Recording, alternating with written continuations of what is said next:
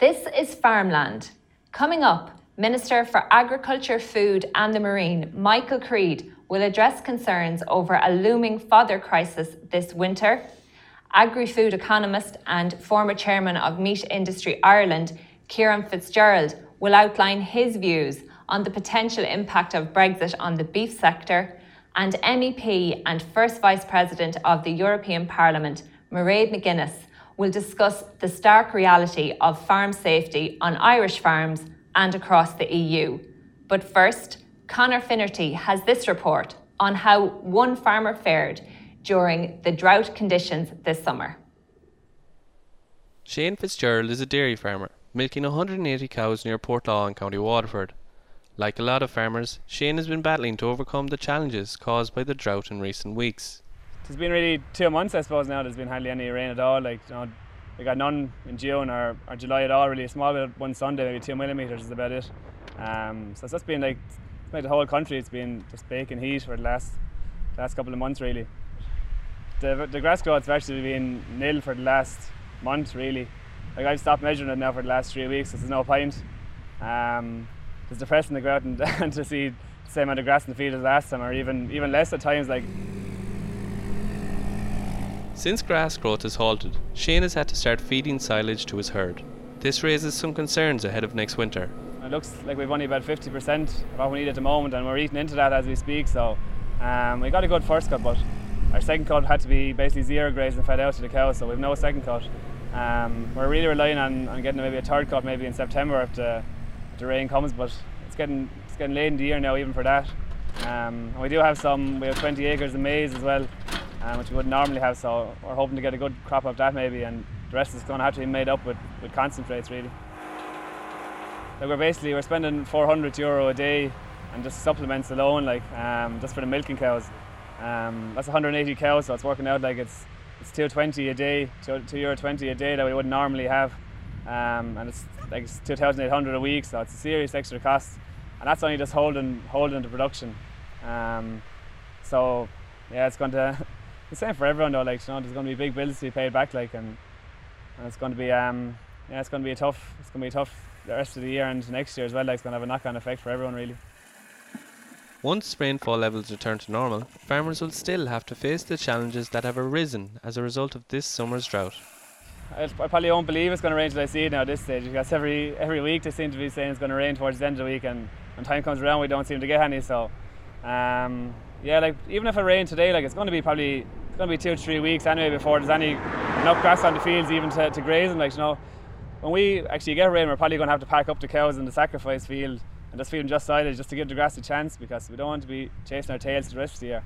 And then it's maybe going to be into September, probably October at this stage, before we even contemplate getting maybe a third cut. So everyone's going to go late this year, and I don't know if we're going to graze it towards the end of the year if we stop it for silage. So it's going to be hard to know. It's going to be a tough year really for the rest of the year.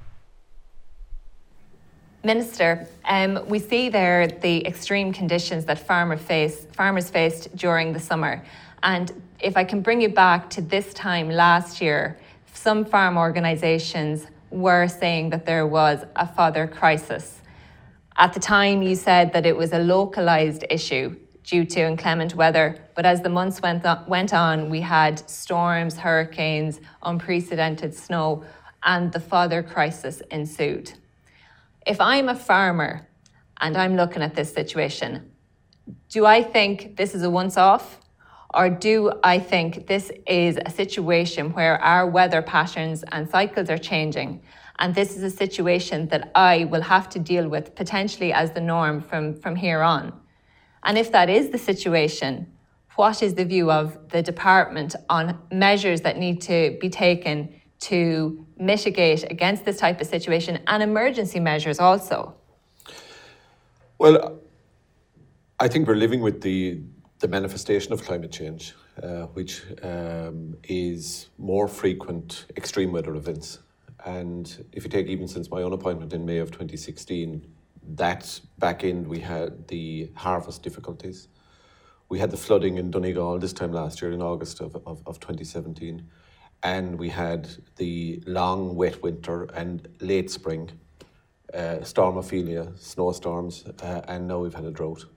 So I think that's ample evidence in itself. And I mean, look around the world, we're seeing multiple similar examples of kind of extreme weather events occurring more frequently. And that's what climate change is about. So I think the reality is we have to plan for climate change as something that will impact on our daily lives, whether you're a farmer or not. And certainly in terms of farming, I think it's clear that provision needs to be made and account taken of the fact that more extreme weather events are likely to occur with greater frequency.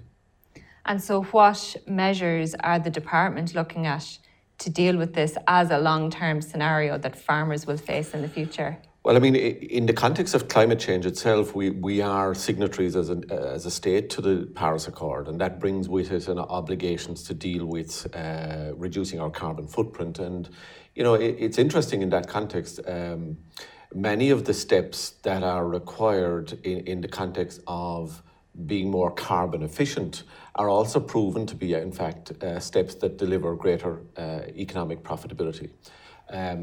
Now, having said that, that's, you know, a part of the response. Obviously, there are, you know, immediate issues that farmers have to grapple with in the context of fodder provision, for example. And, you know, in your intro and in the clip that we've seen, it has been an extraordinarily difficult time for farmers. I acknowledge that. I come from that farming background myself. And, I mean, it's physically demanding, it's financially challenging, and indeed emotionally and psychologically challenging for farmers to deal with that relentless, you know, difficulty in the context of weather. We've had probably, you know, the longest winter and late spring in living memory, and then followed by perhaps 6 weeks of normality, and then, you know, the current drought. I appreciate it has been, you know, not a uniform picture across the country, but where it has been most pronounced, it has certainly been very, very challenging. And what the department has been doing, I suppose, is initially we convened a stakeholder group, and the purpose of that was to look back, and that started its work in early May, and to see what were the lessons to be learned from the previous winter and late spring. But very quickly, the terms of reference for that stakeholder group, which includes farm organisations, the co-ops, the banks, the department, Teagasc, private agricultural advisors, all of the usual stakeholders. The terms of reference had to change because very quickly we were dealing with effectively a drought situation. And so the most important work I think that group, which is representative of the industry, did was tailoring advice to farmers as to how to come through the current difficulties, and maybe in a way parking for a moment the look back that's important as well in terms of you know, what are the steps we need to take. And I think, you know, we've taken a number of steps. For example, most recently announced a fodder import package. We've had proposals in terms of the tillage sector to grow more forage crops. We've extended the deadlines for the spreading of chemical and organic fertiliser. So we've been responding to the challenge in a multifaceted way. This isn't an issue that lends itself to one single policy response that will solve it for everybody. And there are, I think, advices available through that stakeholder group, particularly led by Teagasc and the private advisory sector, which is really important for farmers in terms of the individual message to them in terms of managing the challenge within their farmyard, because no two farms are the same. And you know, whether you're running a beef or a tillage or a horticulture or a dairy enterprise, the message is different and tailored. And I think that really has been, in some respects, unsung, but really, really important work, the advice that has been given to farmers in terms of that challenge. Just picking you up on that point, Minister, and I know, look, we don't want to look back too much, but I suppose when we look at the timeline that really kind of led us to where we are today, the situation wasn't really seen as a crisis until the dairy side, the processors announced that they were going to start importing, and then it added extra weight to the issue. Do you think that's an indication of the influence that the dairy sector has on the agri-industry at the moment? Well, no, and I mean, to be fair to the importers, and they weren't all of the approved importers weren't just dairy processors, it's important to say. There were other processors and other importers who were non-dairy cooperatives. and indeed the dairy co-ops also extended availability of the fodder they imported to non-dairy people. I think that's important because there is, an element of being in this together, and we collectively navigate the challenge. The dairy processors are huge economic operations. They are global players, and we would engage regularly with them. I mean, we would have been in consultation with them long before, for example, we announced the recent initiative on imports, and we would have been monitoring the situation through the stakeholder group and through bilateral engagement with all of the partners, including those dairy co-ops, as we did in the previous import scheme earlier this year for the last winter and the spring. So, I mean, it's not the case that, when the dairy processor says jump, that everybody else pays heed and attention. We engage across all of the stakeholders and all of the industry, be it dairy processors or others. I understand that, I appreciate that. But do you think that on the dairy side, are the processors more engaged with the dairy suppliers on the ground than perhaps other sectors within the industry? Do you think that there's greater levels of communication? At the moment, on the dairy side, there is, extended credit facilities. There is a lot of information out there. They're importing the fodder. Do you think that there's greater engagement perhaps on that side of the sector? Well, I think by the nature of it, dairy co-ops and dairy processors have almost a daily interaction with their clients. They're in their yards collecting their milk product on a daily or every second day basis. And that level of interaction obviously is close and intense, and there's a higher level of awareness perhaps about what's exactly happening in that farmyard that there may be on a cooperative client who might be in the tillage or in the beef sector.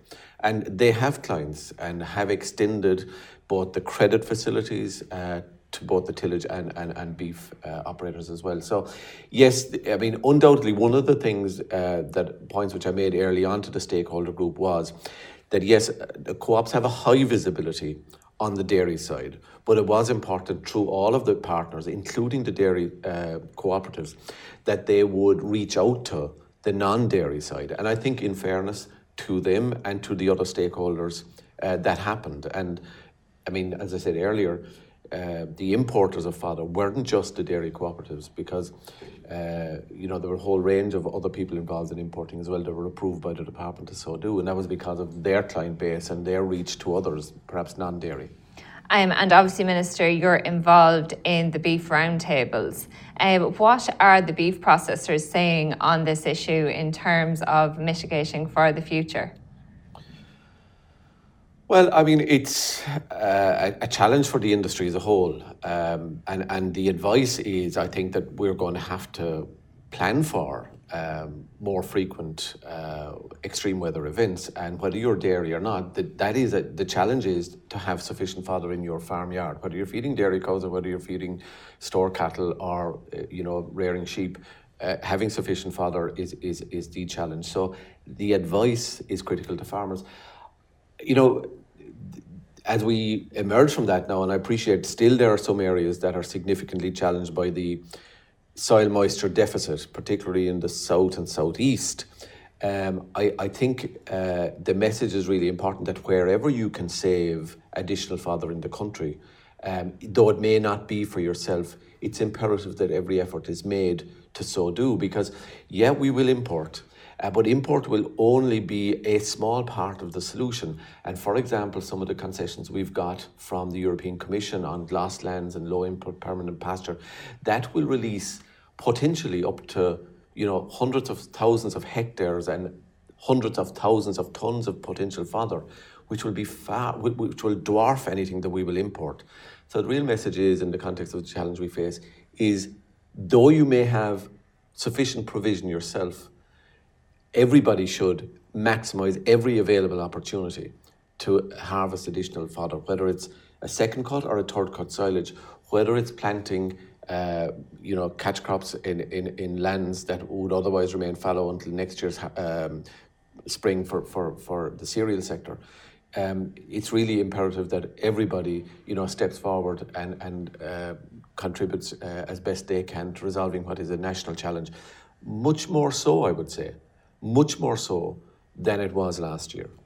But on taking the dairy side as an example, do you think that there is need for better engagement between the beef processor and the beef producer on the ground on this issue? Because, as you say, we are faced in a new environment where climate change is a reality. These extreme events are a reality that we're going to have to prepare for. So is there room there for more engagement to come up with solid plans, solid measures?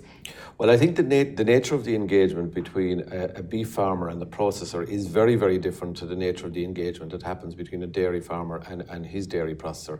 More often than not, perhaps other than those who have producer organisation contracts, more often than not the engagement is, searching for quotes for cattle when you have them ready for slaughter.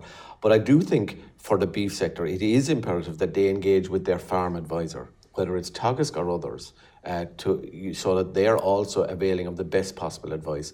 And certainly, if the beef processing sector want to step into that space, they'd be very, very welcome also.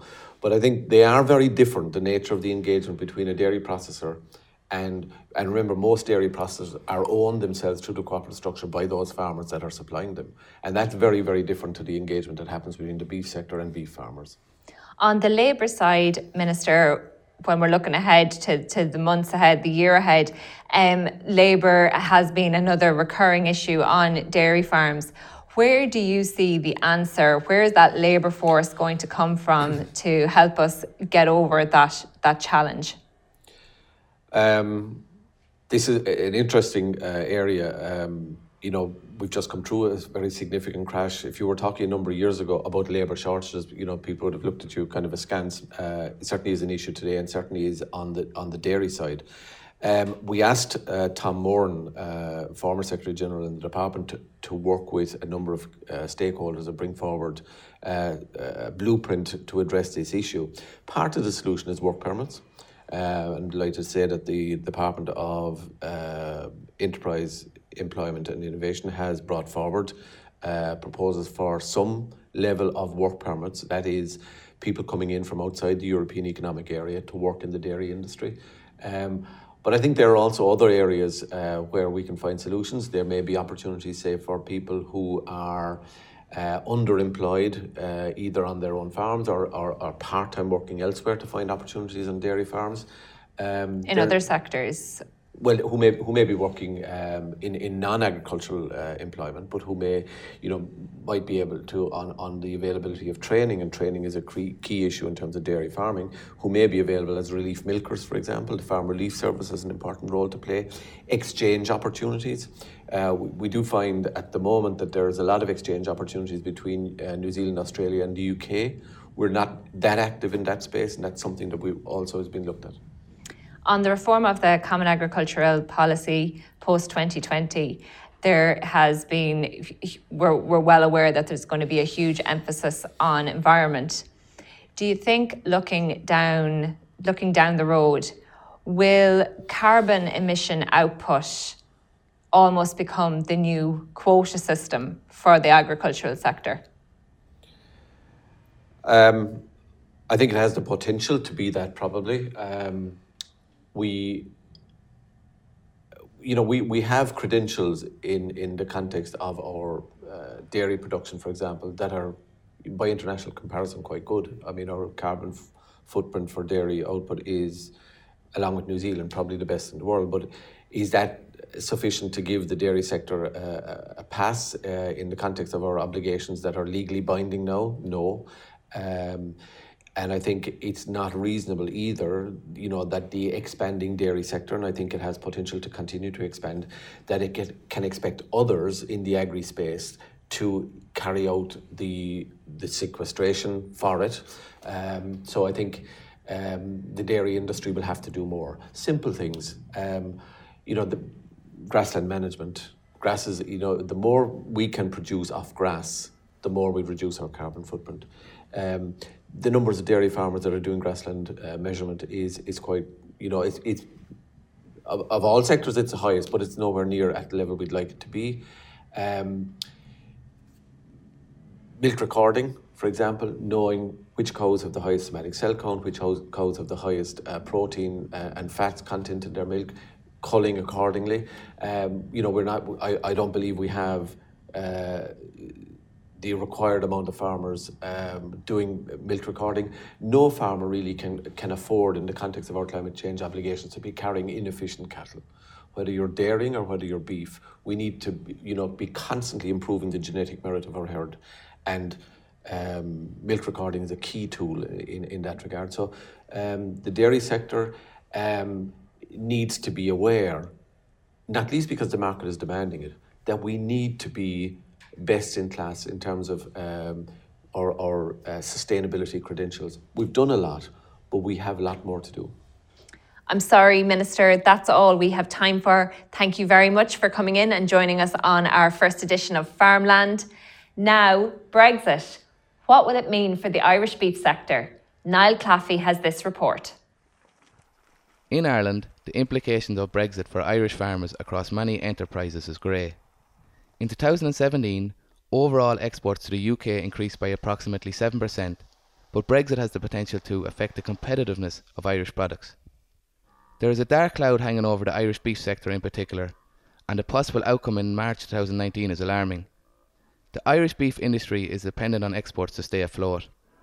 This comes as approximately 10% of all beef cattle slaughtered in Ireland are consumed domestically. The remaining 90% are exported. Ireland is the 5th largest net exporter of beef in the world. In 2017, Bord Bia figures indicate that the value of Irish beef exports climbed by 5%, amounting to approximately €2.5 billion, and the volume of beef available for export increased to 615,000 tonnes. Total exports for 2017 rose to approximately 556,000 tonnes.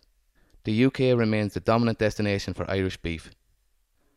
Just over 50% of all beef exported from Ireland in 2017 was destined for the UK market. 43% went to the rest of Europe, while the remaining 6% was shipped to non-European markets. Over 2 years on from the referendum, there is still a great deal of uncertainty surrounding Brexit, and there is no doubt that it will provide a huge challenge for the Irish beef industry going forward. In the UK, how will Irish produce compete with lower priced beef from other world countries? Market diversification and existing market expansion across Europe and indeed worldwide will be the key to the future of the Irish beef industry. We have already witnessed access to the Chinese market in recent months. This market is expected to evolve, but its true value to the Irish beef sector can only be judged on what it yields for farmers. If we have a hard Brexit, where will over 250,000 tonnes of Irish beef go, and what does it mean for the Irish beef farmer on the ground? Now, agri-food economist and former chairman of Meat Industry Ireland, Ciarán Fitzgerald, is here with us to discuss exactly that. Ciarán, where will that 250,000 tonnes of Irish beef go after Brexit? Well, I think there's a huge difficulty in terms of looking at alternative markets. I mean, there are obvious markets. When you look at where we currently export, as you say, there's 250,000 tonnes goes to the UK. There's about another 200,000 tonnes goes to the rest of Europe, and then there's about 50,000 tonnes going worldwide. If you go back 20 years ago, we would have exported an awful lot of beef to North Africa and the Middle East. And there are markets that will take beef, but the real issue is at what price will that return? And therefore, to be honest with you, what's really needed is a transitional arrangement above and beyond the EU-UK exit strategy. There needs to be a sort of a market transitional arrangement that looks at the fact that the way this whole thing is evolving, where you could have a no-deal Brexit and the UK has tariff barriers, that rather than suddenly the shutters come down and you have to find a market for half the beef you produce, there needs to be EU supports put in place that deal with orderly marketing, that create a situation where over a 5 to 10 year period, if the UK is now going to be a market that returns way less than it did consistently, that you're given time to find new markets, because you can't, other than by dumping product. You cannot find new markets in 2 and 3 years of a scale that we're talking about here. So from a European perspective, they don't want the rest of the EU, which is a surplus beef area, to have to absorb 200,000 tonnes of Irish beef. That'll bring down the price of beef right across Europe. Nobody in Europe really wants that. And a lot of the markets that we have access to in third countries and even new markets like China, yes, in 10 years' time will take significant quantities, but they won't take it overnight, either in volume terms and certainly not in price. So there needs to be a mix of what is actually happening, whereby there's a lot of investment in new markets, which in the case of international markets has a major part played by the government in terms of the minister and that whole I suppose relationship piece whereby you open up a market at a state-to-state level, they become more comfortable with the veterinary standards, etc., and there's markets and promotion. But the pace at which that can happen is not going to absorb the quantities we're talking about here in 5 years, never mind in a year overnight. So my sense of this is that if you go back about 5 years ago, the Russian market closed for European products.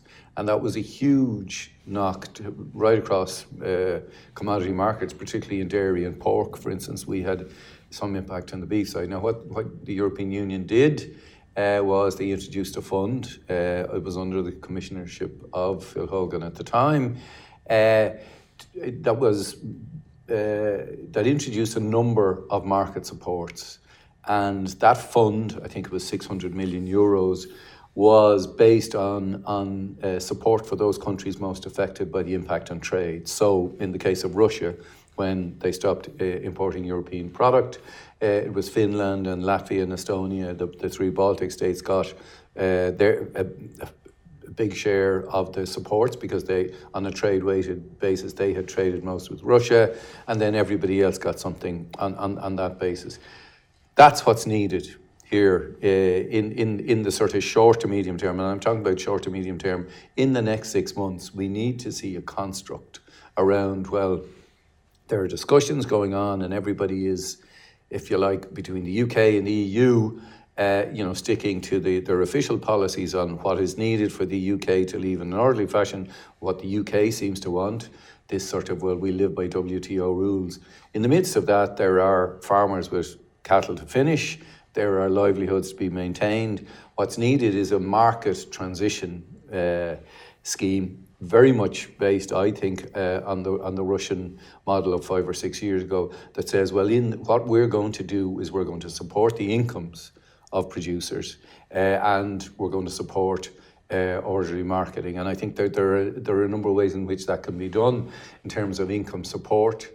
Is that kind of the most realistic option in terms of holding and maintaining the market share we have at the moment? Is that a more realistic option than opting for diversifying markets as well in those other regions, such as the Middle East, China, Japan, Southeast Asia? Yeah, absolutely, because the British market is the highest paying beef market in the world. Okay, so, if you look at the markets in North Africa and the Middle East that we used to serve, they're now served by Brazil. So the cattle price in Brazil ranges from €2.50 to €2.80. Now, when we sold product into the Middle East, there was about €1 of an export subsidy on those products. Export subsidies are not going to be reintroduced. So, to be blunt, you can't produce cattle in Ireland and at sort of €2.50 so therefore either the market price in those countries is going to have to rise significantly, which is not going to happen, they can't afford it, or the European Union gives you €1.50 in export subsidy. They won't do that. What they could do, and which would enable us, I think, to transition to a weaker UK market and also facilitate a longer term development of other markets, is to provide income supports. Like, there is a quantifiable amount that comes every year to Ireland in forms of direct payments. Of the 1.3 billion, I think about 850 million of that goes to the beef sector. That amount needs to be increased as part of this market transition. So that's one of the suggestions I think that needs to be looked at, is there needs to be an income support system put in place. You can't just invent a system where there hasn't been anything previously. So therefore, there's a good precedent and there's plenty of information in terms of where the direct payments are going currently.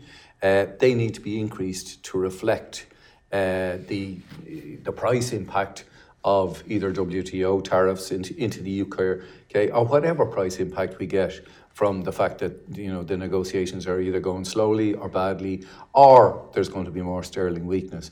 I think that's a far better, a more practical way of dealing with this major dislocation in the markets than trying to pretend that there are markets out there that will take the beef and that will return a price. They just won't do both. They may take the beef, but they won't return an economic price. And at the same time, Ciarán, the agri-industry in Ireland is beefing up, I suppose, their prospects in the UK. Recently, there has been a lot of acquisitions and developments in the UK to mitigate or to limit damage post-Brexit. So you have recently Kepac acquiring the Two Sisters, ABP and the development of their plant in Scotland, and Dawn Meats and Dumbia on their joint venture.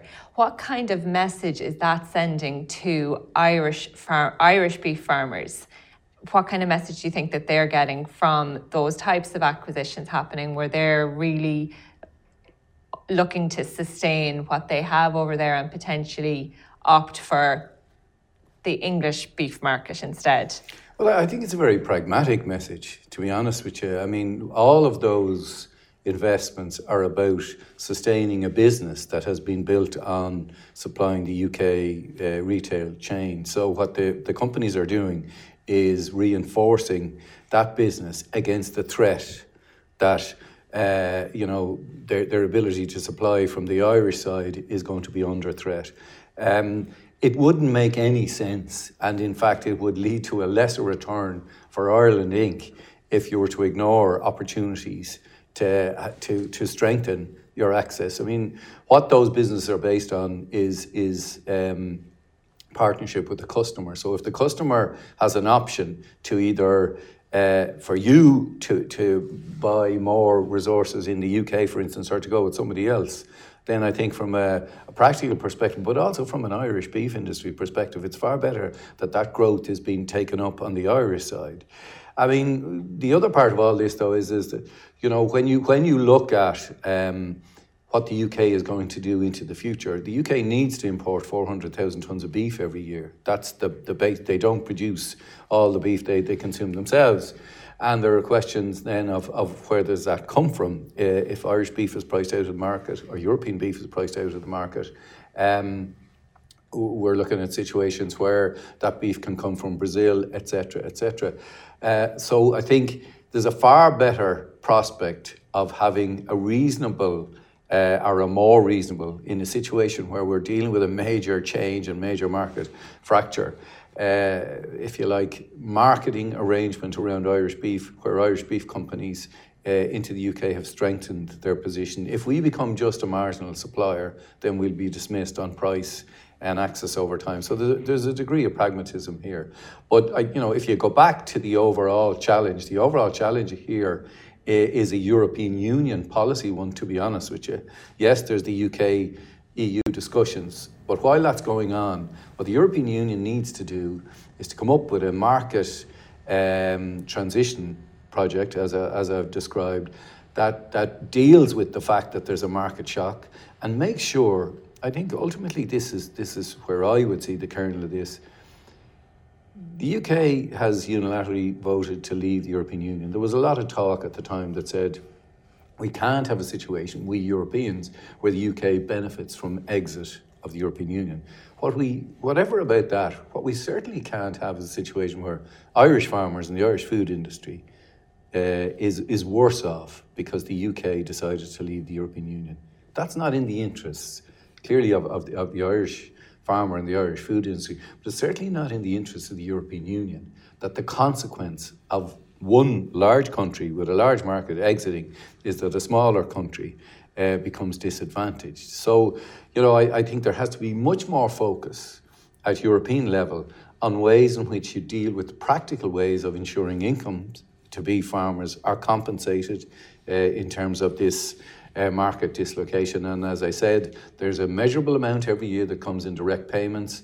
There are ways in which you can calculate the price impacts if there are and say, well, right, we're going to increase those direct payments by a third or whatever.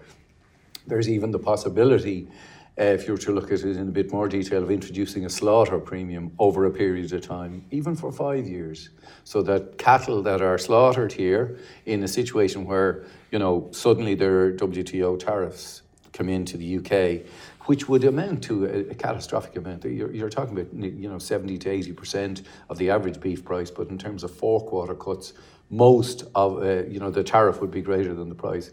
But hopefully things won't be as dramatic as that. But in any and all situations, there are ways in which the European Union can deal with the challenge of making sure that the Irish beef farmer and the Irish food industry isn't worse off because our neighbour decided to leave the European Union by means of increased income supports or a slaughter premium or whatever the transitional best transitional supports for the beef industry can be. And Ciarán, you've noted before that UK retailers, since the BSE crisis back in the 1990s, have actually, in some ways, demanded higher standards on food than the EU. And there are lots of concerns about a cheap food policy in the UK post-Brexit. Can you really imagine a complete turnaround on that type of scenario? Well, it wouldn't be consistent, but I suppose if you look to the point that I have made previously, that a lot of the standards around the production of beef and some of the standards, evolving standards like things like animal welfare, et cetera, have been driven by the retailer saying, well, we're getting messages from our consumers. They're concerned about these things. They're concerned about climate change. All of that has led to a situation where, from an Irish beef producing perspective, we would argue there are costs that we incur in terms of serving that UK market, which aren't the sort of input costs that we normally describe, but they are about serving a high quality market. Now, if the UK supermarkets were to decide, well, the last 10 years has been a sort of, it is what it is, but we can get very cheap beef in Brazil. We don't care about the rainforest coming down. We don't care about the fact that it seems there are irregularities in meat inspection over there every year or two, and we're going to just make sure it's cheap. That would be very dramatic, and I don't think the UK consumer would be thrilled. I think there is another challenge, though, which is that certainly the discounters in the UK, the Aldis and Lidls, have prioritised UK origin beef, and they have also prioritised a low-cost model, and are saying, well, whatever is going to happen, we'll sell more UK beef, but we won't see price inflation. I'd be concerned about that because I think the reality is if sterling weakens again, and if we are looking at a situation where there are even small trade charges introduced, the price of beef in the UK needs to increase for us to be able to sell at a normal level. And in the natural scheme of things, that should happen when beef becomes harder to produce and more costly. My concern is that the discounters have a no inflation policy, and that the big four, the Asda, Sainsbury's, which could be one retailer by the time these things go through next year, and Tesco and others will say, well, we're not going to do beef inflation either. In that situation, too, we need to look at ways in which there are income responsive measures introduced by the European Union. And I think I really do go back to that being the core response here. You go back to the original question, Claire, and the point that's made in the VTR. Like, you cannot take a situation that has evolved over whatever hundreds of years, but certainly in the last 20 years, whereby we export 50% of our beef to our nearest neighbour, a neighbour that has 65 million people, whereas we only have 5 million. Our beef is largely fresh, which means it has a premium. The logistics of getting fresh beef to the rest of Europe, never mind to the world, are very expensive, and in reality a lot of beef would have to be frozen, which immediately hits its price. So all of that can't be just expected to be accommodated by the Irish beef farmer and the Irish food industry. That needs to be accommodated by transition arrangements. And if you go back to the time that we joined the European Union in the 1970s, and ourselves, the UK and Denmark, you had 8 years of a transition arrangement when you were entering the EU. You had price barometers and you had price adjustments that took place for those 8 years on the basis that you were coming into a different market.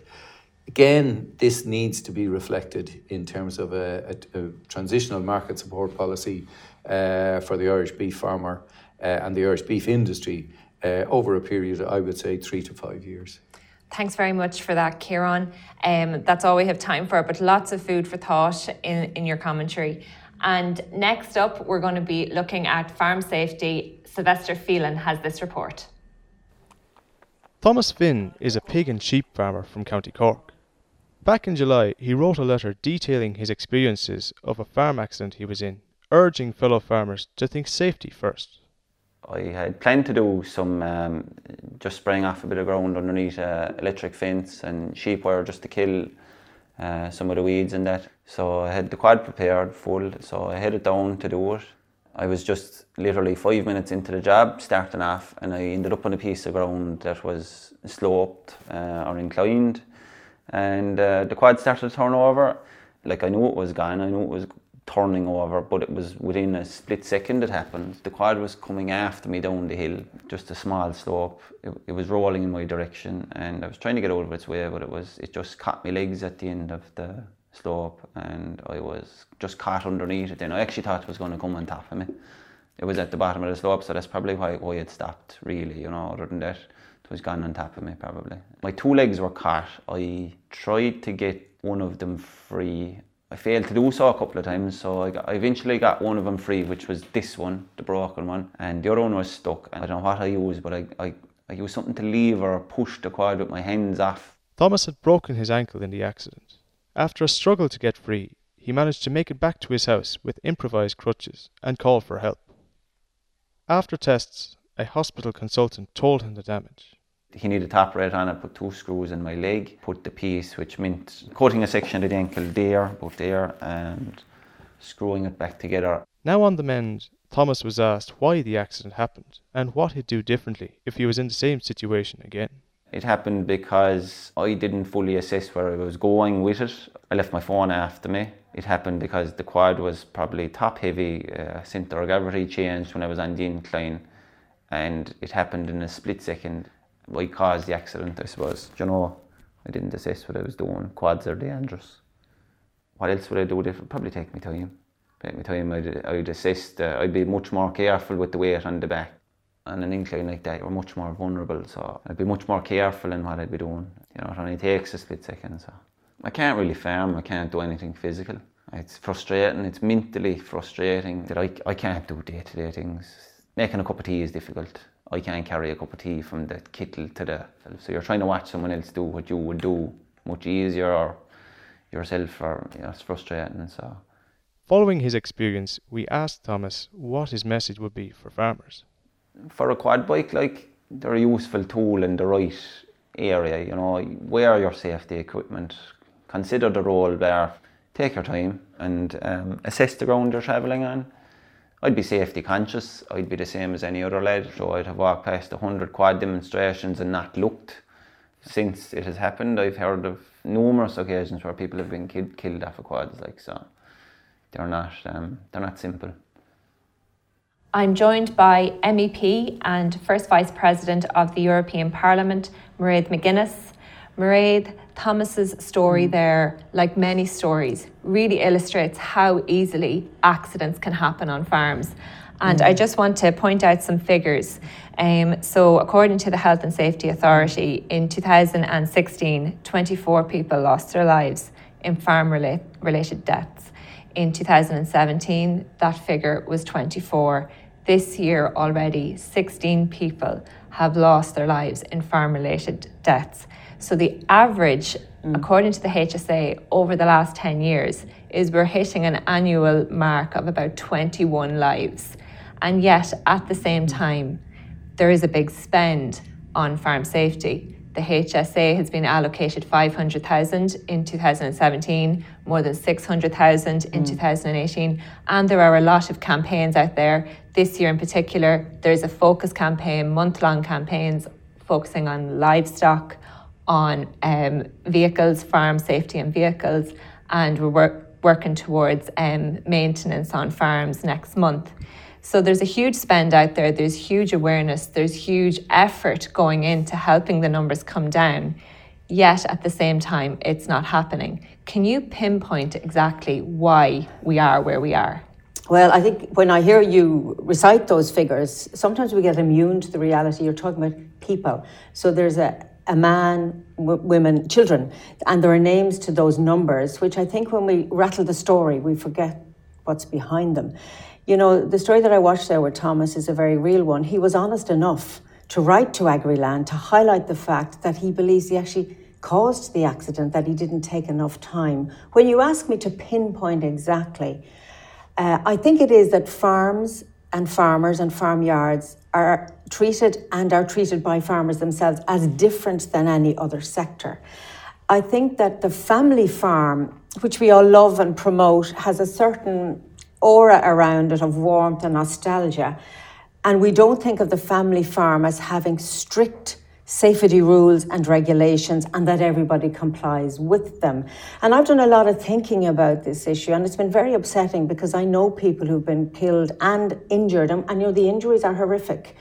Because Thomas's injury, as he said, he can't make a cup of tea, he can't actually hold anything now, and he can't farm. So there's a lot of people who are not killed on farms, but whose lives are drastically changed because of accidents with livestock or machinery or trips and falls, and that we don't really hear those stories because that's a lifelong consequence. So, you know, the more I've thought about this and the more I've compared it with other industries is because I think of the farming and the family association, people look differently towards it. Farmers are very aware that, you know, accidents happen. I mean, how many neighbours and friends, and they talk about this all the time, but do they really change behaviour because of all of these campaigns? And I think we have to ask very big questions about that because, you know, to say, oh, on average, we're losing over 20 people every year on Irish farms, and in Northern Ireland, they have particular problems as well, that we cannot accept. We just cannot accept that loss of life. We cannot accept the number of accidents that result in deep injuries to people on farms. And yet a lot of us are struggling to know what is the right thing to do because, again, the family nature of farming means that it's really upsetting forever when you lose somebody on a farm by accident because you're walking across where they have died, you're dealing with the same machines that they might have been killed using, or the livestock reminds you constantly, so that all accidents related to workplaces are horrific. On farms, I think there's a really familial association then, and I know I've talked to people who've lost loved ones in farm accidents, and it would just break your heart. It really would break your heart. So maybe it is that family nature that we need to look at. I'm just going to look at the different areas, the most dangerous areas that have been pointed out in a couple of moments. But first, you just mentioned there about comparing farm safety procedures to other industrial environments, to people employed in other industrial environments. Do you think safety measures, safety training needs to be brought in on a mandatory basis in farming compared to other industrial environments? I mean, just this week already, I was in a plant that makes pharmaceuticals. And before I got inside the building, you walked on the pedestrian walkway. And if I tried to cut a corner, the plant people, those who work in the company, said, no, you must walk this way for health and safety reasons. So the attention to detail on safety in all sectors other than farming is quite rigid. And that works. So that company have no accidents or deaths in their plant. And if they did, it would be horrific for them. It would impact their reputation, and obviously there would be consequences. On farms, I see safety notices. I see it on our own farm. Do I see the same detailed attention to safety as I would with other sectors that I deal with all the time? No, I don't, frankly. I think farmers, when they get on their quad, they see very clearly you should wear a safety helmet. You should not have somebody on the quad with you. How many times have I seen a farmer wear a safety helmet on a quad? I actually can't remember. I saw one at the Tullamore show, but it was a demonstration of farm safety. So I think that we may see the signs, but we don't have that same attention and follow up. And I suppose it's understandable because a lot of farmers are sole operators. They're doing many different jobs. In industry, there are particular jobs for particular people, and you might be able to regulate better. But I think that's not an excuse that we can use anymore, because if you compare other sectors with farming, the deaths and accidents on farms are just appalling. And as you said, we're not making an impact. Do we need to see the same rigour? I think we're going to have to look at how we can, if you like, implant that mindset in farms that safety comes first. And it's not just words, it has to be actions. The most problematic areas are livestock, farm machinery, and trips and falls around the farmland. Speaking as a farmer yourself, Mairead, what kind of measures would you propose to bring in those three areas? Well, you know, I'm not a farm safety expert. All I can talk about is personal experience, and I suppose being a policymaker, that I'm just, you know, troubled by the fact that we're not making enough progress, because the legacy of accidents and deaths is just horrific. And also our food supply chain should not be burdened with the reality that we have this high level of accidents on farms. I mean, when you think of livestock and the number of women who've been killed with livestock, they've just walked into a field, perhaps counting or feeding stock, and they've been trampled upon. This is quite horrific. And indeed, we all know people who've been so impacted. I think, for me, the biggest issue is the balance between being very absolute about safety, so that the minute you put your boots on, you think, the job I'm going to do, what are the risks? Again, going back to Thomas, his experience, he now says that, you know, he rushed out to do something quickly in a hurry. He didn't think, what are the chances, or what do I need to be careful about here? So that it really is to try and train, and I think training is important. A lot of farmers will disagree with me. They don't think they need training, but honestly, training is really important. It puts you in a different place. It opens your eyes to things that you take for granted. Like the wire that's lying there, I've always stepped over that, but there'll be a day come when you're a bit stiffer and you won't step over it, and you'll trip and you'll break a hip. So I do think that training and constant reminding is very important. It's what other sectors do. And also that when you go into the farmyard, it's not an extension of your house, of your home. It's actually a place of work, and you need to have a different mindset. It is going to take a lot of effort to change mindsets. I think we've done a huge amount on awareness. I think that's there already. You mentioned things like mandatory training, and, you know, the minute, and I know you see farmers, again, because they operate on their own and they're individualistic, and I know because I'm from one and I'm married to a farmer, they don't like somebody saying you have to do this. So is there a way that we can persuade people that, yes, you do have to do this, because guess what? It's for your benefit. It's for the benefit of your children who are on the farm, or those who might come to the farm, and maybe coax people, maybe a bit of a carrot and a stick approach that says, look, this is for your own good. And, you know, it's important to take an hour out to get training. Other people have to do it on other sectors. But I'm always conscious that there is still a little resistance to that, but I think we're going to have to work around it. You mentioned there about the carrot and stick approach. Recently, there have been some calls about potentially linking farm safety to direct payments, to the Common Agricultural Policy. Where do you stand on that? Do you think that would be a good move? Well, there are links already in the rural development part where, you know, you can use funds, rural development funds. National governments and the Irish government have used CAP money supported by national funding to improve safety on farms, and a lot of good work has been done, protection of open pits and all sorts of things. So already we have a link. We're going to be discussing this week and in the future the Common Agricultural Policy and how should money be spent. I think we need to focus on the rural development part first, and as, if you like, one of the ways of encouraging farmers not only to take up money to improve safety, but also to train to improve their safety methods. The step towards saying, well, we might penalise you on your single payment if you don't have a safe farm, I don't think it should be off the table. I think we need to be very clear that in any sector where we're having this extensive loss of life and injury and the costs and the trauma associated with it, that we may need to look at some point around that. It'll be interesting to see in the debate this week in Parliament whether other colleagues are aware of this. I have to say I was quite disappointed about the lack of debate and discussion in Europe about farm safety. I've raised the issue myself, and people will talk about production and they'll talk about weather, and safety kind of comes backwards. So I've been the only one, but I've got some support to push this at a European Union level. I don't think this story should be to farmers, if you're not safe, we're going to cut your penalty, because then you're going to have a clash, because obviously farm payments are important. But on the other hand, if we say to farmers, look, it's important you have a safe farmyard and safe farm practice, and the Common Agriculture Policy should support you in that, then maybe we can work towards saying, in some extreme cases, if you don't have a safe farm, maybe we need to look at saying, well, we can't support your farm, and we may need to look at the link between payments. Just on the EU, Mairead, the Eurostat figures suggest there's around between 500 and 520 farm-related deaths across the EU every year. Obviously, that doesn't include the likes of Greece or Spain or Bulgaria, who don't record the data, and the Nordic countries as well. They only include the working age of farm-related deaths, so they don't have those under the age of 18 or those who are retired.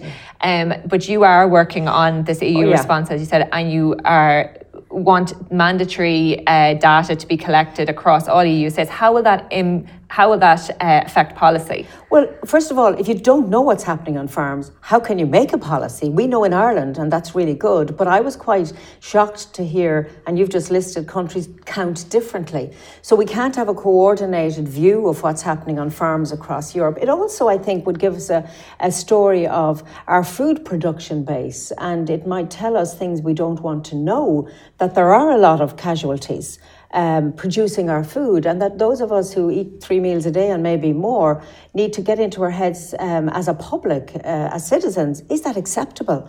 That when we go to our, cereals or dairy or whatever, that there are these levels of injury. So what my purpose was, and it was difficult to get this across the line, is let's all count, get the statistics, make sure member states are reporting back in, and then you have the evidence and the information to form policy at a European Union level. Because while Ireland is doing great work, farm organisations, the HSA, everybody's, on the right track and talking the talk.